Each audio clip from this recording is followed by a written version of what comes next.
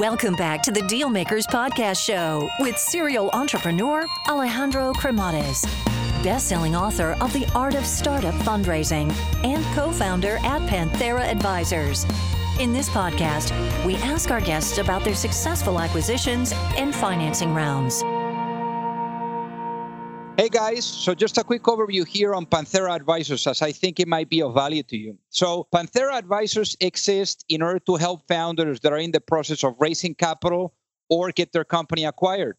I actually started the company out of incredible frustration because during my entrepreneurial journey, which involved building, financing, scaling, and exiting companies, I could not find a resource that was founder-friendly. And I could not get the type of support that I was seeking. So as a result, I made a ton of mistakes along the way. So if you're looking to raise capital, or you are looking to get your company acquired, or just need some sound financial planning, and you're looking to get the best possible outcome in the shortest period of time, feel free to learn more by visiting us at pantheraadvisors.com, or just reach out directly and shoot me a note at alejandro@pantheraadvisors.com. Alrighty, hello everyone, and welcome to the Deal Maker Show. So today we have on the show, we have a serial entrepreneur that has been around the block a few times. So without further ado, Vishal Garg, welcome to the show today. Thank you so much for having me. So born and raised in India, but then you came to the US, but until you were 7, you were there in India. So how was life from at least whatever you can remember from that time there? Well, in India, my dad worked in a big company. He had a heavy mortgage. My whole family had never been professionals. We grew up, my dad came from a small village in Rajasthan. So we were like a middle-class Indian family, which is to say, back in the 1970s, a middle-class Indian family was not very well off. Right. Right. So then you come here to the U.S. and was it like a big culture shock for you guys?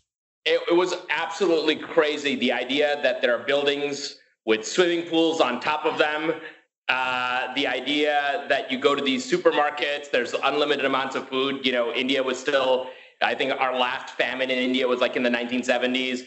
And then I remember the first big image was I turned around at JFK. And in India, the airports look like boxes, right? It's like someone just opened a crate and that's a box. And I saw Eero Saarinen's TWA terminal, which is basically an airline terminal shaped like a bird. And I was like, this is such an amazing country that they made an airplane terminal at the airport that looks like a bird. And it was like beautiful and magnificent. I was just like, wow, this is a very different country. Really cool, really cool. And then you went into Stuyvesant High School, which is for the most gifted. So how did you get into the school? Well, Stuyvesant's really interesting because you take a test, and there's like 35,000 kids that take a test, and the top 600 scorers get in. And so it's very different from what we hear about college admissions. It's just like one test, and you take it. And honestly, back then, they just gave it to kids. We didn't really study for it or anything. You just take it. One day you go and take a test. And honestly, I grew up in Queens, and this is in David Dinkins, New York. And we had metal detectors in our school. There are kids there were drug needles everywhere. And so going to local high school was not the thing to do. So I'm really happy that I got to go to Stuyvesant, and there it was, academics were celebrated, and I learned a lot, and I met the most amazing people. And the beautiful thing was most of everyone was good at most things, and they were always really good at one thing and super special at one thing. Like they had a super special human power, and that was amazing because it exposed me to the wonders of humanity, that every single person has a special human power and they just need to be able to find it. So what was your superpower, Vishal? My superpower, I think I was good at math and good at being able to spot an opportunity. or some place where something didn't seem right. I had lots of little businesses in high school. Like I was we had a business where we would buy stuff on sale at department stores and like thrift stores in New York and sell it on eBay. And right. Or we would buy books and like Cliff Notes and sell them to kids on the internet. And so it's like super early stuff that like me and my brother worked on back in the middle of the 90s when the internet was new. And I think I learned that hustle aspect of things really at Stuyvesant. And why after college? I mean, you went to NYU. Why did you decide to join corporate America rather than doing your own thing? Because I mean, it seems like you were already testing with really the entrepreneurial stuff. And why did you decide to join Morgan Stanley instead? I think there was two things. One, I wanted to see how the system works on the inside. Right? It's really easy to say things are broken, but having studied that, I had a deep interest in economics and developmental economics and studies and history, particularly history of colonialism. And I didn't believe the traditional dialogue that things are broken because people who run big companies don't know what they're doing. I was suspicious. I was like, do people who run big companies actually know what they're doing? Is this thing broken on purpose? And if it's on purpose, what is the way to actually fix it? And it may be, you've got to figure out all the different beneficiaries. You've got to figure out which of them is the weakest. And then you from there, figure out whether you can displace one of them or not. And so I joined corporate America to learn about how things actually work from the inside. And it was an amazing experience. So what did you see that was broken? I started to see that the capital allocation process was broken. That because fundamentally things are hard to analyze and data is in all sorts of different places, there were all sorts of arbitrages that were available, and the people that had technology working for them and had money frequently weren't willing to kind of do the work to go after them. And so if one could harness that technology and that money and be willing to work harder to go after them, then that could be a good business. And the other thing that I saw that was really interesting was that in investment banking, because of the size and the scale of those transactions, they're able to achieve a depth of analysis and a precision of analysis that's quite extraordinary. But I wondered why we couldn't take those same tools, which are really, for the most part, tools and templates in Excel, and use that to make the analysis of people better. Because I was like, well, I grew up poor, smart, and hungry in Queens. And I was like, well, why can't I use the same tools that people use to analyze big companies, to analyze small, people with potential? And I started thinking about that. Because that seemed to be a much bigger and more interesting problem to solve. Lowering the cost of capital for a company, was kind of cool, right? Maybe if it's a company that's doing good things, that gets a little bit cooler. Maybe if it's a technology company that's doing, changing the world, that gets even better.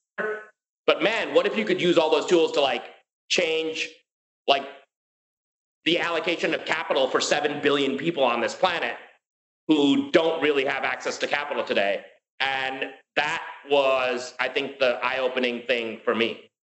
So then tell us about the your first business was a 1-0 Capital outside of Morgan Stanley and really in the entrepreneurial world. So what was that transition into 1-0 Capital? So what happened was I actually went on a pitch with Mary Meeker. I was the analyst staffed on the. I was like working in M&A and doing Latin America, and I was sort of deeply interested in technology. So I got staffed on all the like .com stuff coming out of Latin America at that time. This is like 1997, 98. And so I got staffed on this deal. And I had always thought my whole life, like, I've got to wait till like I'm 30, 35 to start a company. And here I was going to pitch this company, Star Media. And the CEO was like 25. And, you know, Mary Meeker, myself, like 8 people. Obviously, I carried the books, printed them out, spent the night putting them together. And I'm like, we're pitching these people, these guys. I'm like, I'm on the wrong side of the table. Here, this guy, like, who's only 4 years older than me, is out there changing the world and like making the internet better for 1 billion people in Latin America. And here I am making pitch books at night.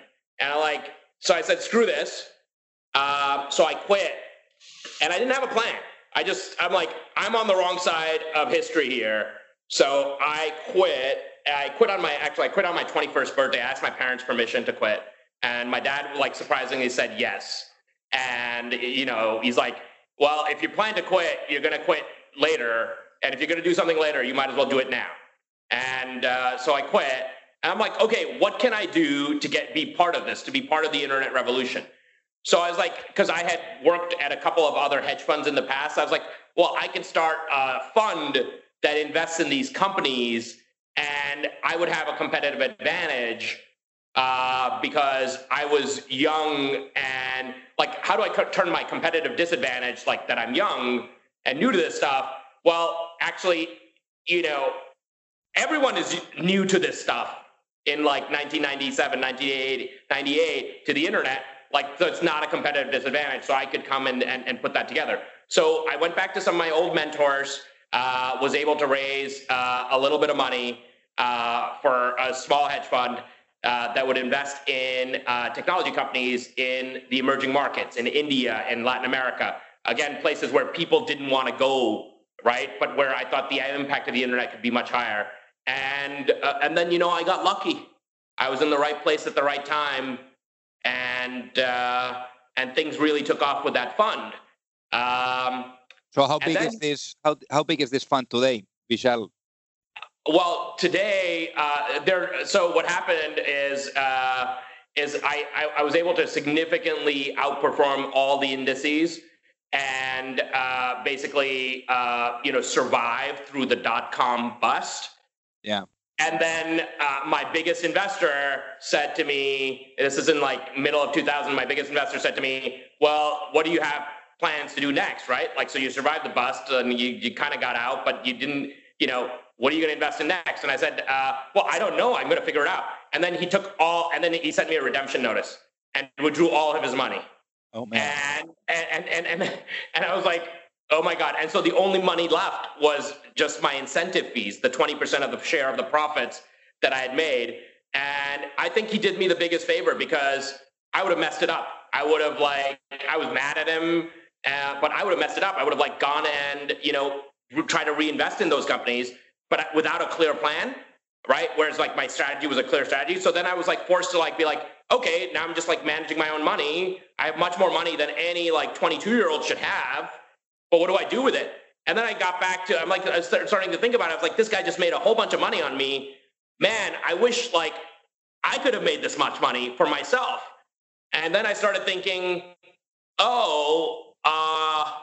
wouldn't it have been great if instead of selling a piece of my like intellectual capital that this person leveraged to make a great return and then just take money out? What if I had just sold a piece of myself? Like, because that's what really I was doing, I was selling. And so that was the concept for my next company, myrichuncle.com, which was back in 2000. I stopped doing the hedge fund stuff to basically create what was then going to be the first direct from person to person platform for anyone to invest in anyone's future income potential and future human capital. And so we created a company called My Rich Uncle, which would let anyone invest in someone else based on how much money they were going to make in the future. And the first application of that was in the context of students and helping kids pay for college by allowing them to sell a piece of their future income once they graduated to a network of investors. And that became my next project. Got it. So then, how did you capitalize this company? Because I know that you guys ended up doing an IPO in 2005, which is pretty amazing. But how did you capitalize this business? So I put up $30,000, and then my fund invested about $1 million, and then we hit the road. Really cool. And we just, there were some dark years, 2002, 2003. And I remember we got a term sheet from an investor to invest, $5 million in the company. And I remember I was on vacation at the end of the year, but I got an email from Chase saying that the company's bank account had gone negative. So I literally had to fly back to New York to deposit $25,000 in the bank account because we would have audited financials that we would need as of December 31st. So it was pretty dark, but ultimately we figured out that the model of helping people sell a percentage of their future income to others was not going to be legally viable across all 50 states. We did a lot of research, and so we had to figure out a way to pivot to serve our customer base. And so we decided, why don't we make, instead of equity contracts in people based on how much money they'll make in the future, why don't we make a smarter student loan, basically using someone's academic performance and their academic data instead of their FICO score to make student loans. And so My Rich Uncle became the first online student loan company and became the first student loan company to use academics and future income prospects to help price student loans. And that was in 2004. And we launched our student loan platform, myrichuncle.com. And it caught on. How old were you, Vishal, when you guys took this thing IPO in 2005? I was 26 years old. Wow. I mean, really, really cool. So at the peak of the business, how big was the business? It was 300 people. It was a $450 million market cap company. And, things like today trade at price to revenue multiples. And back then they traded at price to earnings. And we were starting to make, $20 million a year or so, and on our way to making $50 million a year. By 2007, we were the fourth largest student loan company in the United States. And by 2008, we actually survived a lot of the initial pieces of credit crisis. We were the second largest private student lender in the United States, in operation. Most of the company over time got acquired by Merrill Lynch. And they became our banker, our equity owners, up and down the capital structure. And then, unfortunately, even though we survived a lot of the credit crisis, after Merrill Lynch got acquired by Bank of America, because we were actively competing with then Bank of America student loan business, and Merrill Lynch was in deep trouble, they took us over, shut us down. Wow. So how were those moments for you? I'm sure they were not very easy. It was dark. We did everything to keep that company alive. But, the credit crisis and the October, November, December of 2008, AIG went down. Citibank nearly failed, right? All the biggest banks in the country had bailouts. Goldman Sachs, Morgan Stanley, everyone got bailed out. We were smart enough to succeed, but too small to be bailed out. And it was sad because we had built something that was helping, hundreds of thousands of kids lower the rate on their student loan. I remember using our own equity dollars because we had committed money to kids to get funded, and then Merrill Lynch withdrew the funding. So literally we used our own money to help those kids because those kids were wanted us to, they needed us. They were relying on us to fund their tuition in September and October at the tuition pay dates. But it also taught me to do the right thing. Like ultimately, we are, when we are in a business like consumer credit, we are impacting people's lives, and people will forgive you for losing them money. Investors will forgive you for losing them money, but people will not forgive you for doing the wrong thing. And what was remarkable about my rich uncle was that people remembered, and literally 2 weeks after Maryland shut us down, they called me back in. They're like, called me, and as I said, hey, we need some help managing these loans. And I'm sure if we didn't do the right thing, they wouldn't have called me. And then UBS called me, and then a whole bunch of other banks started calling me. And honestly, again, it's just a question of even when the chips are down, do the right thing, and people will remember.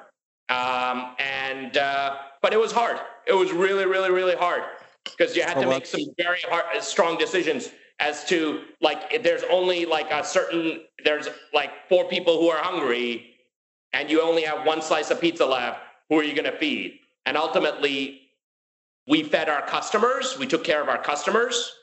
And because we took care of our customers ahead of everyone else, and we could hand on heart say that we did that, all these banks, all these other people, they got dragged down with the crisis. They had negative press, all that.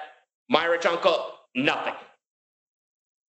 So then, Vishal, out of every breakdown, there's a breakthrough. What was that breakthrough moment for you? I think the breakthrough moment came a little bit later, when I realized that basically the banking system was fundamentally broken, that the access to credit,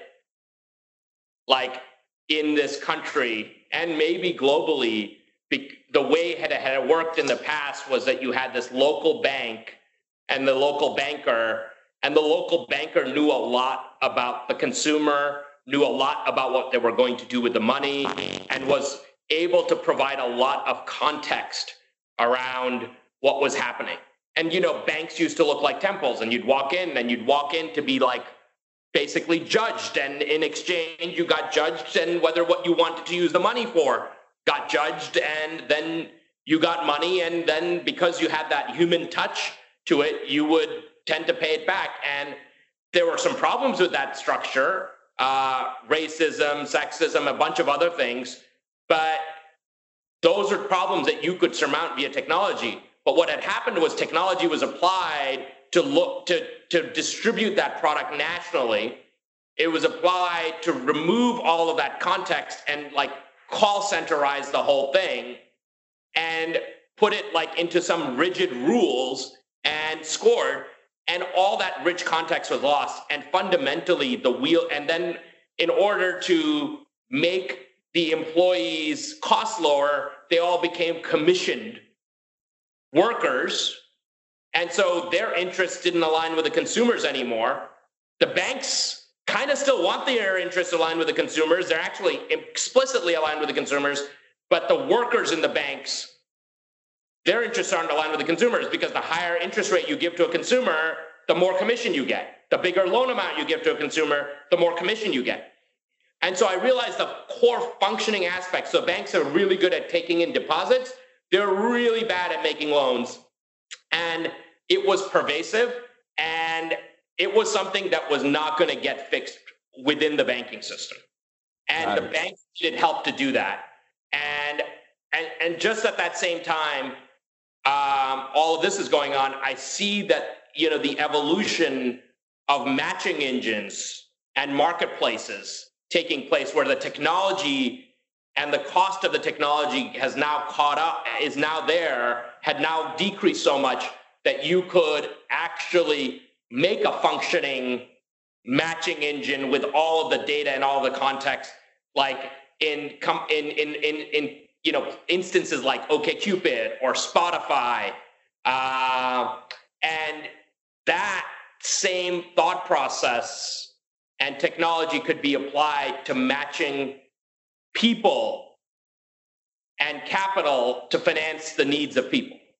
So then at what point, Vishal, was Future Finance born? Your next business, your next rodeo? And before we get there, one lesson learned from this journey. One lesson learned. What was that one lesson learned for you with My Rich Uncle? The biggest lesson I learned from My Rich Uncle was that if you deliver value to the consumer, it might take them a while, but they will come. And then when they will come in droves that you will not be able to hold them back. So no matter what anyone says, first principles, deliver value to the consumer. If you are not delivering value to the consumer, you do not deserve to exist.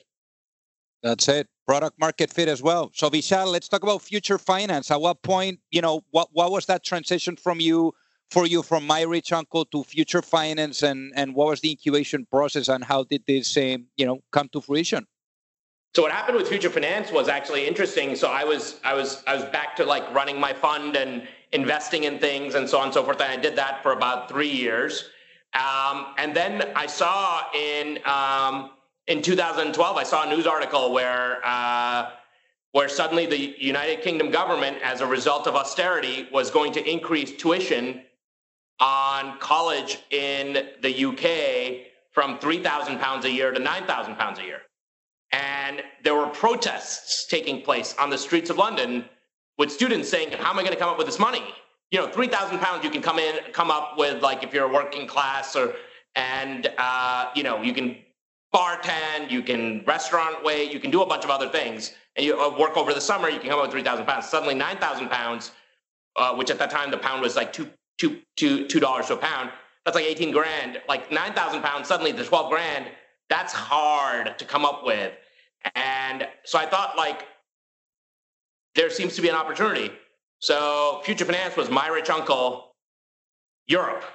And I thought this opportunity existed, and that, like, basically that opportunity existed around Europe, where governments were stepping back from financing all of education themselves, or making education free. And so I saw a market need. I was able to partner up with Blackstone, Goldman Sachs, and a host of UK family offices to raise money and invest in equity. And I assembled a team, and we got started. And I think, look, as a second-time entrepreneur and someone who had taken a company, public before, had been in this vertical, I would say this time it was much more about just people were not thinking about execution risk. They were really actually worried about market risk. Like, is the market there?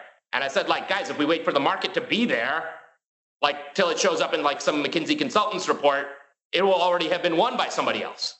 So we gotta go make the market. We know the need is there. There are these kids rioting on the streets, like, because they're not going to be able to pay tuition next year. That need is there. It's like on the telly. So basically, your role there, Vishal, what you really did there is you saw the problem, and then you kind of like assembled the team, and then you let that one fly. That's right. So I was the founder, and I was a chairman. And honestly, the one thing was, I was like, after My Rich Uncle, after 8 years of that, I was like, I never want to run a startup again. It's so hard. It's so all consuming. I was like, I think, I'm not going to be able to do it. And ultimately, honestly, I wasn't willing to move to the UK. My kids were, now in school here, and I just thought it would be disruptive for my family, and I wasn't going to be the best person at it. So I let that go, and I think that and turned out to be a good choice, because it helped me when I decided that, like, we weren't going to move to the UK. I started looking for a place to buy here. Right. And before we move to the next initiative. So whatever happened with Future Finance? Future Finance is now the largest student loan company in Europe. Really cool. And I've seen that they've raised something like 450 million. Is that right? Yeah.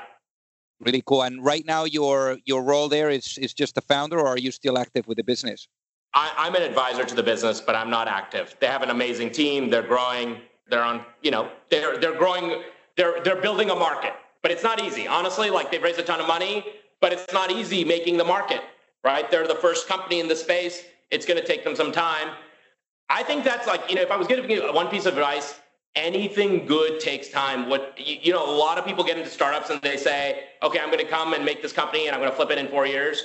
Honestly, most startups, like to make a company that's actually good and valuable, it probably takes 8 to 10 years.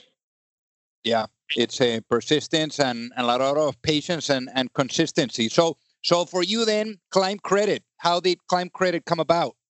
I came back to the US and one of my partners in my fund, he said, look, like, why aren't you, look at SoFi, look at, all these other companies doing US student loans. Why don't we do US student loans as well?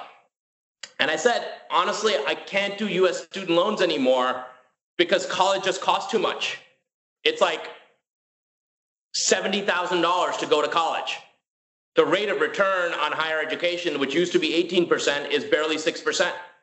And so why would you lend somebody money at 7 or 8% to invest in an asset that returns 6%? That doesn't really make sense, right? So if the average return is 6%, and the average interest rate's 8%, at least half the people you're lending money to are making a negative ROI decision. And so I did not like the way that it was attacked. So my partner Xander said, no.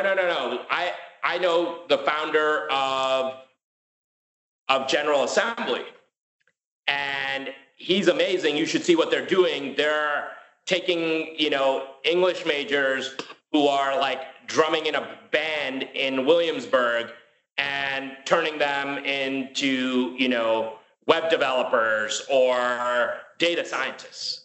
And I was like, that's pretty cool. And so I went down to see General Assembly down in Union Square. I was like, whoa, no, this is grad school. This is the grad school of the future. And I went to visit a few other coding boot camps. And each and every one of these coding boot camps said, you know what? This is really messed up. We're really actually helping kids.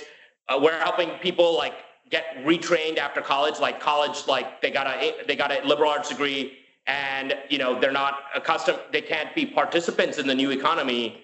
But we can take them and in 3 months make them like a really meaningful participant in the new economy. I was like, wow, you're totally right. And we're pumping out like millions of these kids a year in college with like $200,000 of student loan debt, and they still don't have a skill that an employer needs.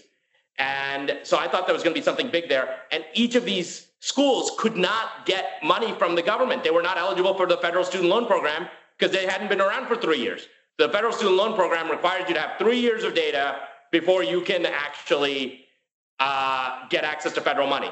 But the world is moving so fast that like getting 3 years of data on a course, like you might change the course, like the programming language might change. So it's like crazy. Like there are these rules written for a world that is static or really slowly changing, and the world is changing way faster. So I was like, that's interesting. I was like, maybe there's a way that we could align all the incentives, right? What if the school like guaranteed some part of the loan? And that way the school had some skin in the game along with the student. School, there's not really any product sold in America today that costs $10,000, $20,000, $30,000 to the consumer that doesn't have a warranty on it other than higher education. Right. Like I buy a $10,000 car, I get a 7-year warranty. Like I buy a $200,000 college degree and I get good luck, right? I get a piece of paper.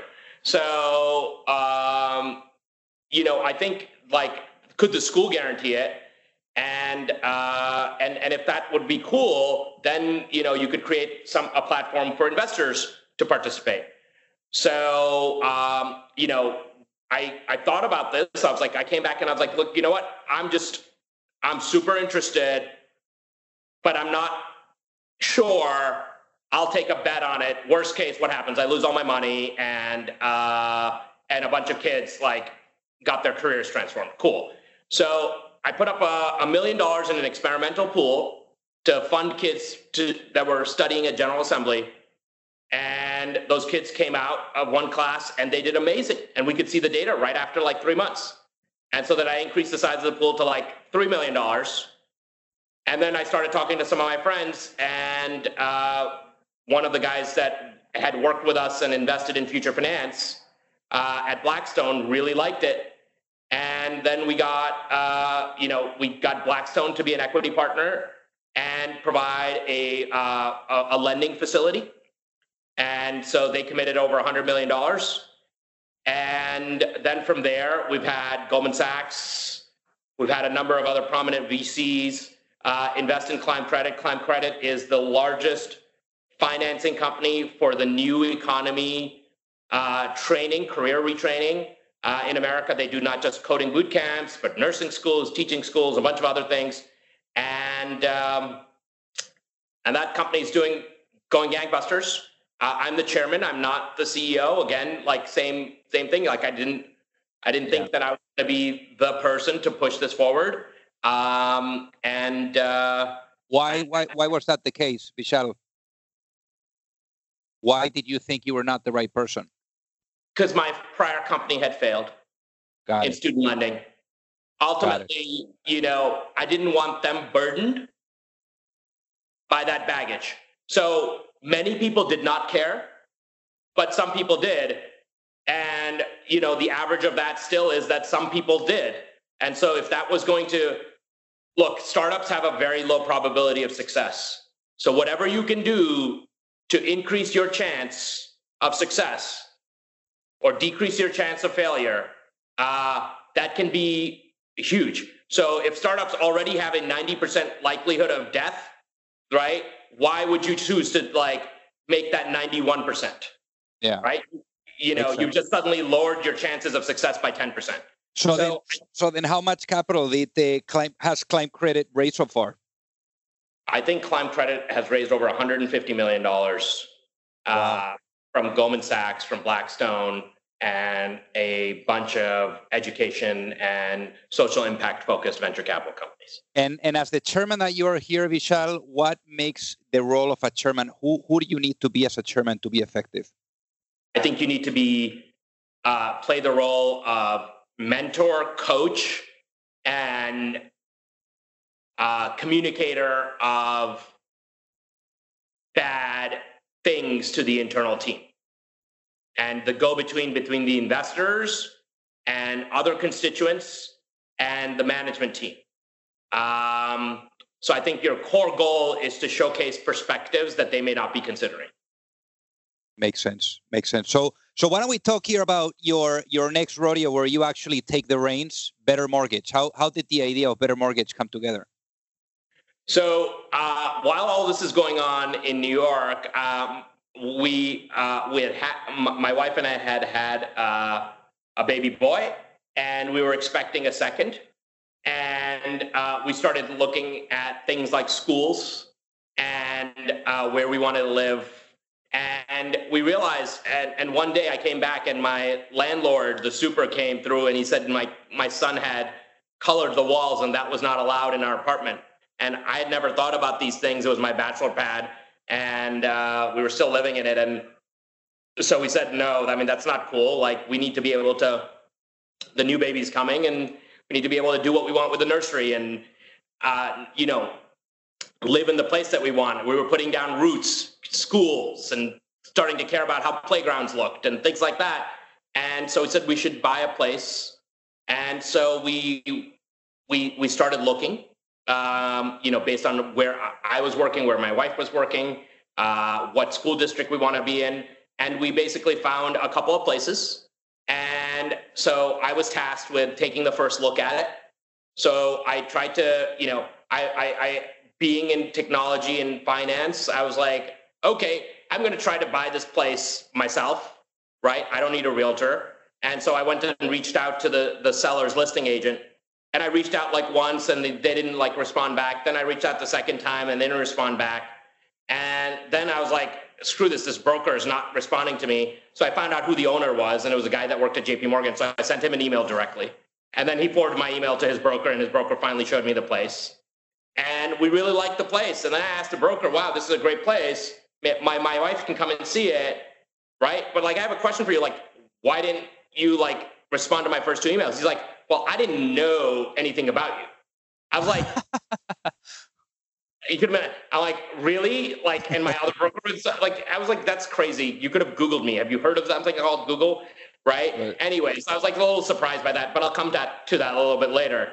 And then the second thing, so then my wife came in and she saw the place, and we're both like fairly like technical backgrounds. She's like an engineer by training, and she was like, this fits all the boxes, let's go, right? And so we're like, we'd like to make a bid. And he said, the broker's like, okay, great. And so we said, like, we're going to negotiate. We'll like bid like 5% off the listing price and we can close and so on and so forth. He said, okay. And he said, are you going to finance this? And I said, yeah, I'm going to finance this. That's what everybody does, right? Like, and I guess that was not the right answer, because he's like asked, like, are you pre-approved? And I said, what is that? And I was like, really interesting. Like, for someone who has been in like consumer finance and technology for 15 years, I still didn't know. I knew almost nothing about actually how a mortgage process actually works. And so he's like, well, you need a pre-approval letter. We cannot submit your offer without a pre-approval letter, if you're going to finance. So I said, okay, fine. I'll go get you a pre-approval letter. How hard can that be? Like, I'm sure I could just get that online. So that evening, I went online and I went on like LendingTree. And I figured like I'll get a pre-approval letter in 5 minutes. It'll be like booking an airline ticket and it'll be done. And so I submitted my info, and then like everyone was like, okay, we'll be back to you. Thank you for your submission. We will be back to you. Thank you for your submission. We'll be back to you. I went on all these banks' websites and they were like, thank you for your submission. Someone will call you. I was like, I don't want to be called, but there was no button for that. Right. And then the next day at work, and I'm in meetings and people are calling my phone incessantly, and it's all like crazy phone numbers, and they're like, yeah, sure, we can get you started, like my name's blah blah blah. And there was some guy from First American Funding, another guy from New American Funding, another guy from like Flagstar Funding, and there was all these people, and I was like, I have no idea who the hell you are. You could be anyone. And then like someone, when you talk to them, you're like, okay, what's the rate? And nobody would tell me the rate. And like they're like, well, we need to like you to submit an application. I was like, what's involved there? It's like, your name, address, social, blah. I'm like, I'm not going to give you my social security number. You're some random guy who called me on the phone. And he's like, well, I'm like, don't you have a website I can enter that in? He's like, no. He's like, well, we can't do anything for you. I was like, oh, geez. And I basically like went into shell shock mode. I'm like, I can't deal with this. Then like the real estate broker emailed me 2 days later. He's like, he emailed me and my wife, and he's like, where's your pre-approval letter? I thought you'd be able to get one. And I was like, I don't have it. And then my wife scheduled some time at the bank she was actually working. She's like, well, look, my bank said that like, for all of bank's employees, they can do like, we get a discount. So we went to the bank branch in her office building. She worked like on Park and 53rd, and we went to the branch there, and she's like, we need an hour and a half. I was like, my wife and I, we work 4 blocks from each other. We'd never had lunch together, right? Like we're like busy professionals. So here we're spending an hour and a half in this bank branch. And the guy's like asking me a bunch of stuff, and I'm an entrepreneur, so I can understand like he needs to know my stuff. And I'm like, okay, fine. Then he starts asking my wife, like, where do you work? It's like, well, we clicked on the email that you sent, so you probably know where she works, right? Right. It's like, how much do you make? How long have you been employed here? I was like, isn't there like this data is on the 9th floor in HR? Like, don't you have a button that just connects the stuff? And then I was like, and then she's asking all this information. And I'm like, what is going on here? This is ridiculous. And then he's like, well, let me go in the back and check. And I don't know if you've ever bought a car, but like the car dealer, they go in the back, and I was like, I think it's like pomp and circumstance. Like, oh, you need to tell you I'm going to like look some numbers and all that sort of stuff. And he comes back, he's like, great news. I'm like, good, I have this pre-approval letter. I'm going to email. And he's like, great news. We'll be back to you in 2 to 3 weeks. They're like, geez, what happened? And suddenly I'm like annoyed at myself, because I told the real estate broker I would get the pre-approval like that, right? Now, how do I walk back from there? And then I'm really annoyed at the bank. I'm like, what the hell? Why does it take them 3 weeks to do this stuff, right? This is like super easy. At Myra Jungle, we'd done this in like a minute. And then I was like, you could get the data on the credit bureau from here. You could get the income verification from here. You could get the bank statement stuff from here. You could get all this stuff, right? And I was just like, what is going on? And then I went back and I told him, listen, this guy is going to, like, I went back to the broker and I said, good news. We think we're going to get approved, but we're only going to get the pre-approval letter in like 3 weeks. The broker's like mad. And so we're like, okay, fine. Well, keep me updated. So now he calls in and keeps me updated, tells me there's like activity on the house. My wife's like, should we start looking? But like, we already have our heart set on this place, right? Every other place doesn't look as good. So I'm like calling the Citibank guy all the time to like see where is there in progress. He doesn't pick up my phone. He doesn't get back to me, right? He doesn't send me an email. When he sends me emails, I have to like log into some system to get them because it's like a security thing and I forget the password. It's like all a mess. Finally, in 3 weeks, we get the pre-approval letter and we send the pre-approval letter and the offer to the realtor. And the realtor's like, well, this pre-approval is not, there's no appraisal on it. It has an appraisal contingency, right? Like, we can't accept this pre-approval. I was like, what do you mean? And he's like, well, like, what if it doesn't appraise? Then what are you going to do? And I was like, this is crazy. And he's like, well, you better get an appraiser in here. So then we call up the bank and the bank's like, it's going to cost, you're going to have to pay these application fees and do all this stuff. And it's going to be $52,000 of all this stuff, right, to close. And once you get the process started, then we can send an appraiser and the appraiser is going to take up to 30 days. And we're like, super daunting, pretty crazy. So then what happened, Vishal? Did you get the apartment or not?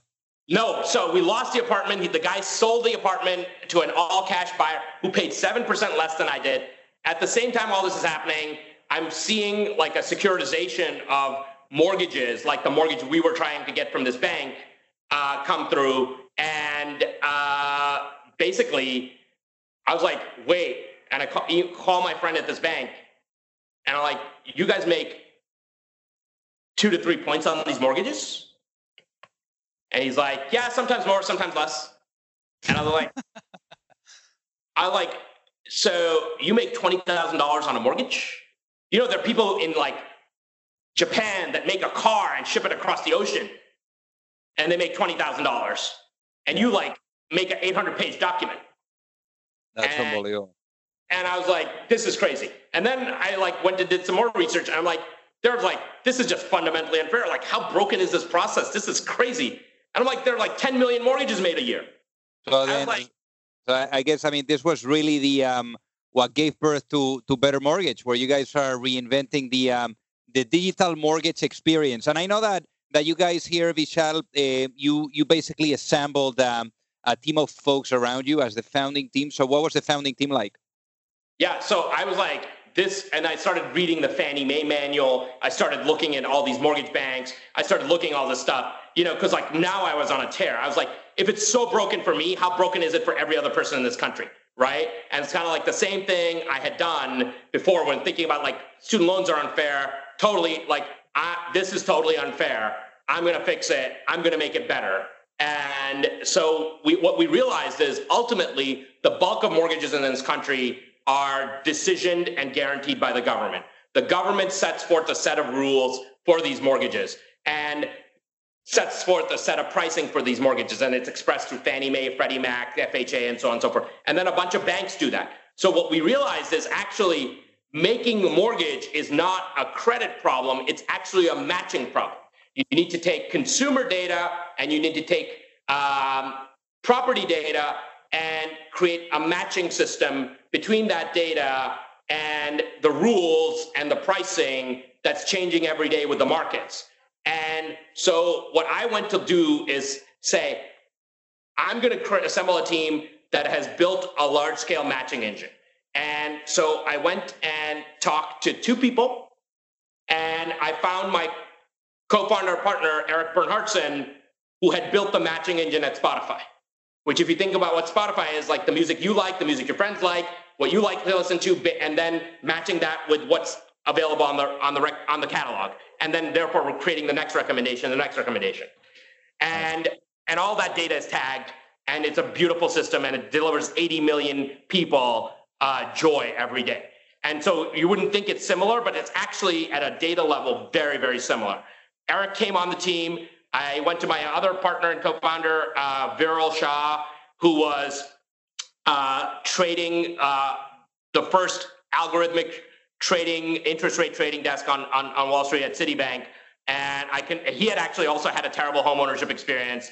He had just bought a place. I'd stayed in touch with him. He had previously worked at my rich uncle when he was a sophomore in high school, and now he's graduated. He was more of a grown up. But I was like, cool, look, let's do. This is what we're doing.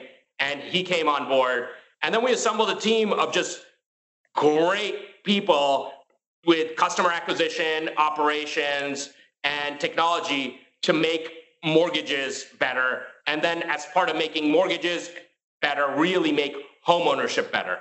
And so the past 4 years, we first took over. We realized that all of this is super complex.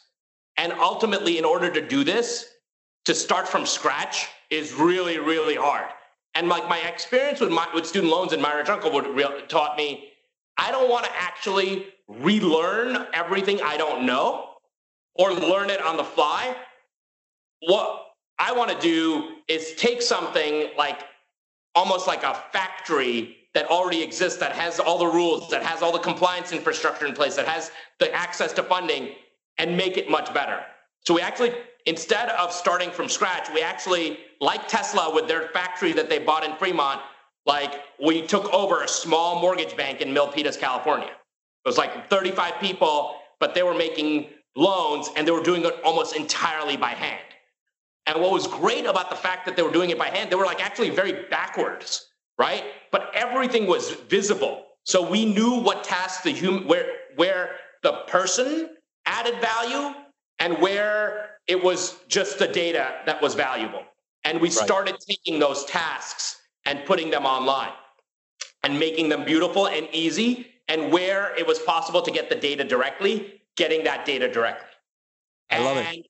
And what we did was we basically started creating utility for the consumer and getting rid of the places where the consumer is exposed to friction just to add value to a human task. So for instance, we give rates in 3 seconds. Everyone else hides their rates until you like talk to them. So you can go on all of our competitors' websites, the rates are not there. Except like on better.com, you can add all the rates for your situation in 3 seconds. They won't give you a pre-approval letter unless you go and file an application to do all this stuff. We give you a pre-approval letter in 3 minutes. So you can spend time shopping for a house rather than shopping for a loan.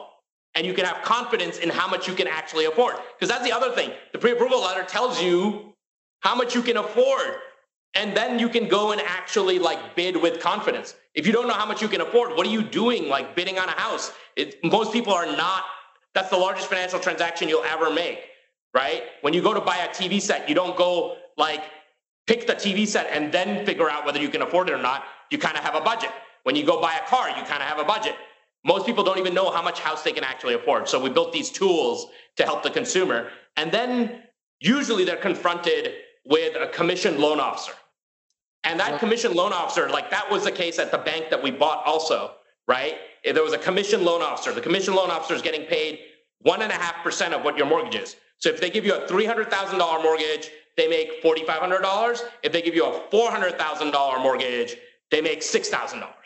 So if you have a person and they're going to give you a $300,000 mortgage or a $400,000 mortgage, what do you think they're going to do? They're going to give you a more expensive mortgage at a higher loan amount. That's what they're going to do because they get paid a bigger commission. That doesn't make sense. That's just a number in Excel. We should help you get the best mortgage for the best house you can afford.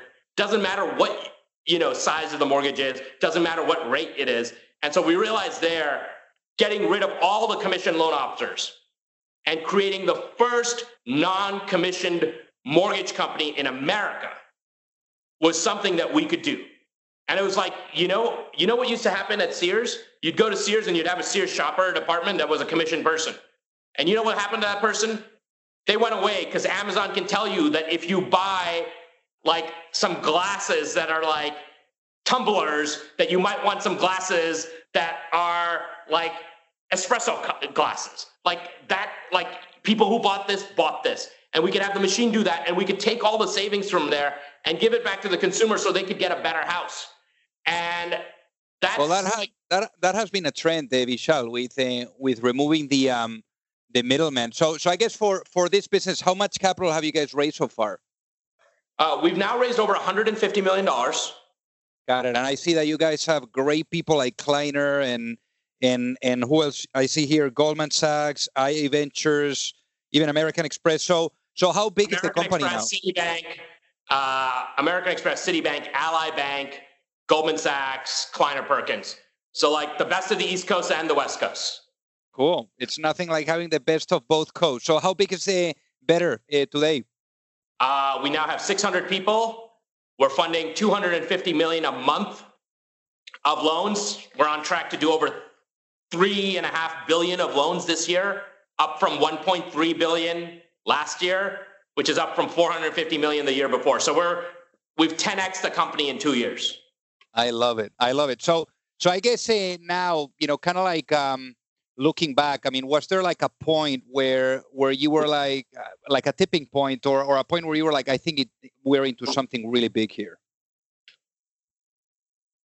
There was a customer who sent me an email, and what's been awesome at Better is like doing it the second time and doing it myself. Like it's a lot of work, and I'm older now. I'm like 41.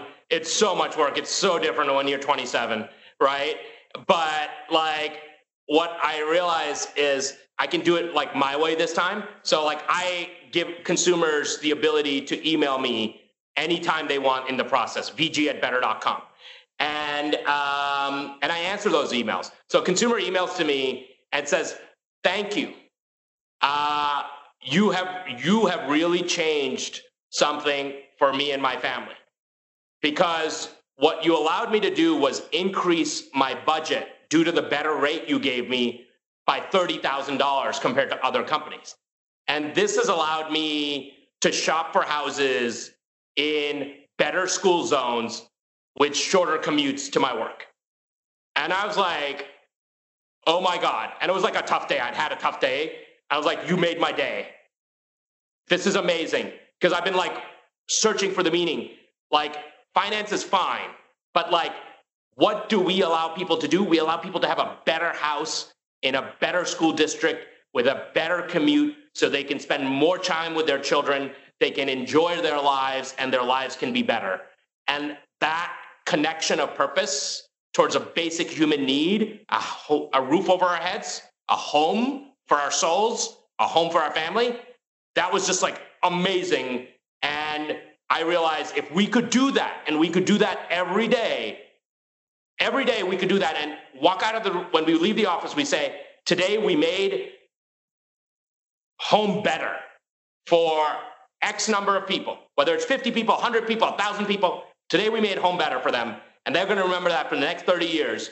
I was like, we can win. We're going to win, and we're not going to win like small. We're not going to win like medium. We might win the whole thing. I love it, and there goes the name of the company, Better. So Vishal, I guess, I mean, such an incredible journey that you've had as an entrepreneur, been at it several times in different roles. But I guess now, if you had the opportunity to sit down with your younger self, with that Vishal that was about to give the notice at Morgan Stanley and going to build his first business, if you had the chance to really speak to your younger self, what would be that one piece of business advice that you would give to yourself before launching a business, and why? Never quit. It's going to take longer than you expect. People will give up on you. Your investors will give up on you. Your friends will give up on you.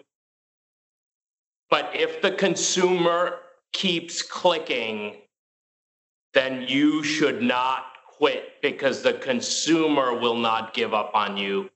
The customer will not give up on you. And if you do not give up on them, you will win. So I love it. I love it. So who is Vishal during one of those moments where you're thinking about, quitting as an option? Who is that Vishal in one of those moments to really, bounce back and make it happen? I think whenever I'm like really like down, when I'm really, really down, I do this. I go look at the customer feedback. I go look at the people that work here, and and like interact with the customers. And I'm like, what happened today? And it's always energizing. That's amazing. Even some of the bad stuff, it's always energizing because it's like, and then I go home and go to sleep and like try to go to sleep as soon as possible, end the day as quickly as possible, and wake up the next morning and like get back at it. That's it. I love the energy, Vishal. So what is the best way for the folks that are listening to reach out and say hi? VG@better.com, just like every one of my customers. Amazing. Well, Vishal, it was a pleasure. Thank you so much for being on the Dealmaker Show today. Thank you so much for having me. It's been really great talking to you, and best of luck to everyone listening. If you like the show, make sure that you hit that subscribe button. If you could leave a review as well, that would be fantastic. And if you got any value, either from this episode or from the show itself, share it with a friend. Perhaps they also appreciate it. So also remember that if you need any help, whether it is with your fundraising efforts or with selling your business, you can reach me at alejandro@pantheraadvisors.com. You've reached the end of another episode of the Dealmakers Podcast. For free resources and materials, head over to alejandrocremades.com. Thank you for listening, and see you at the next episode.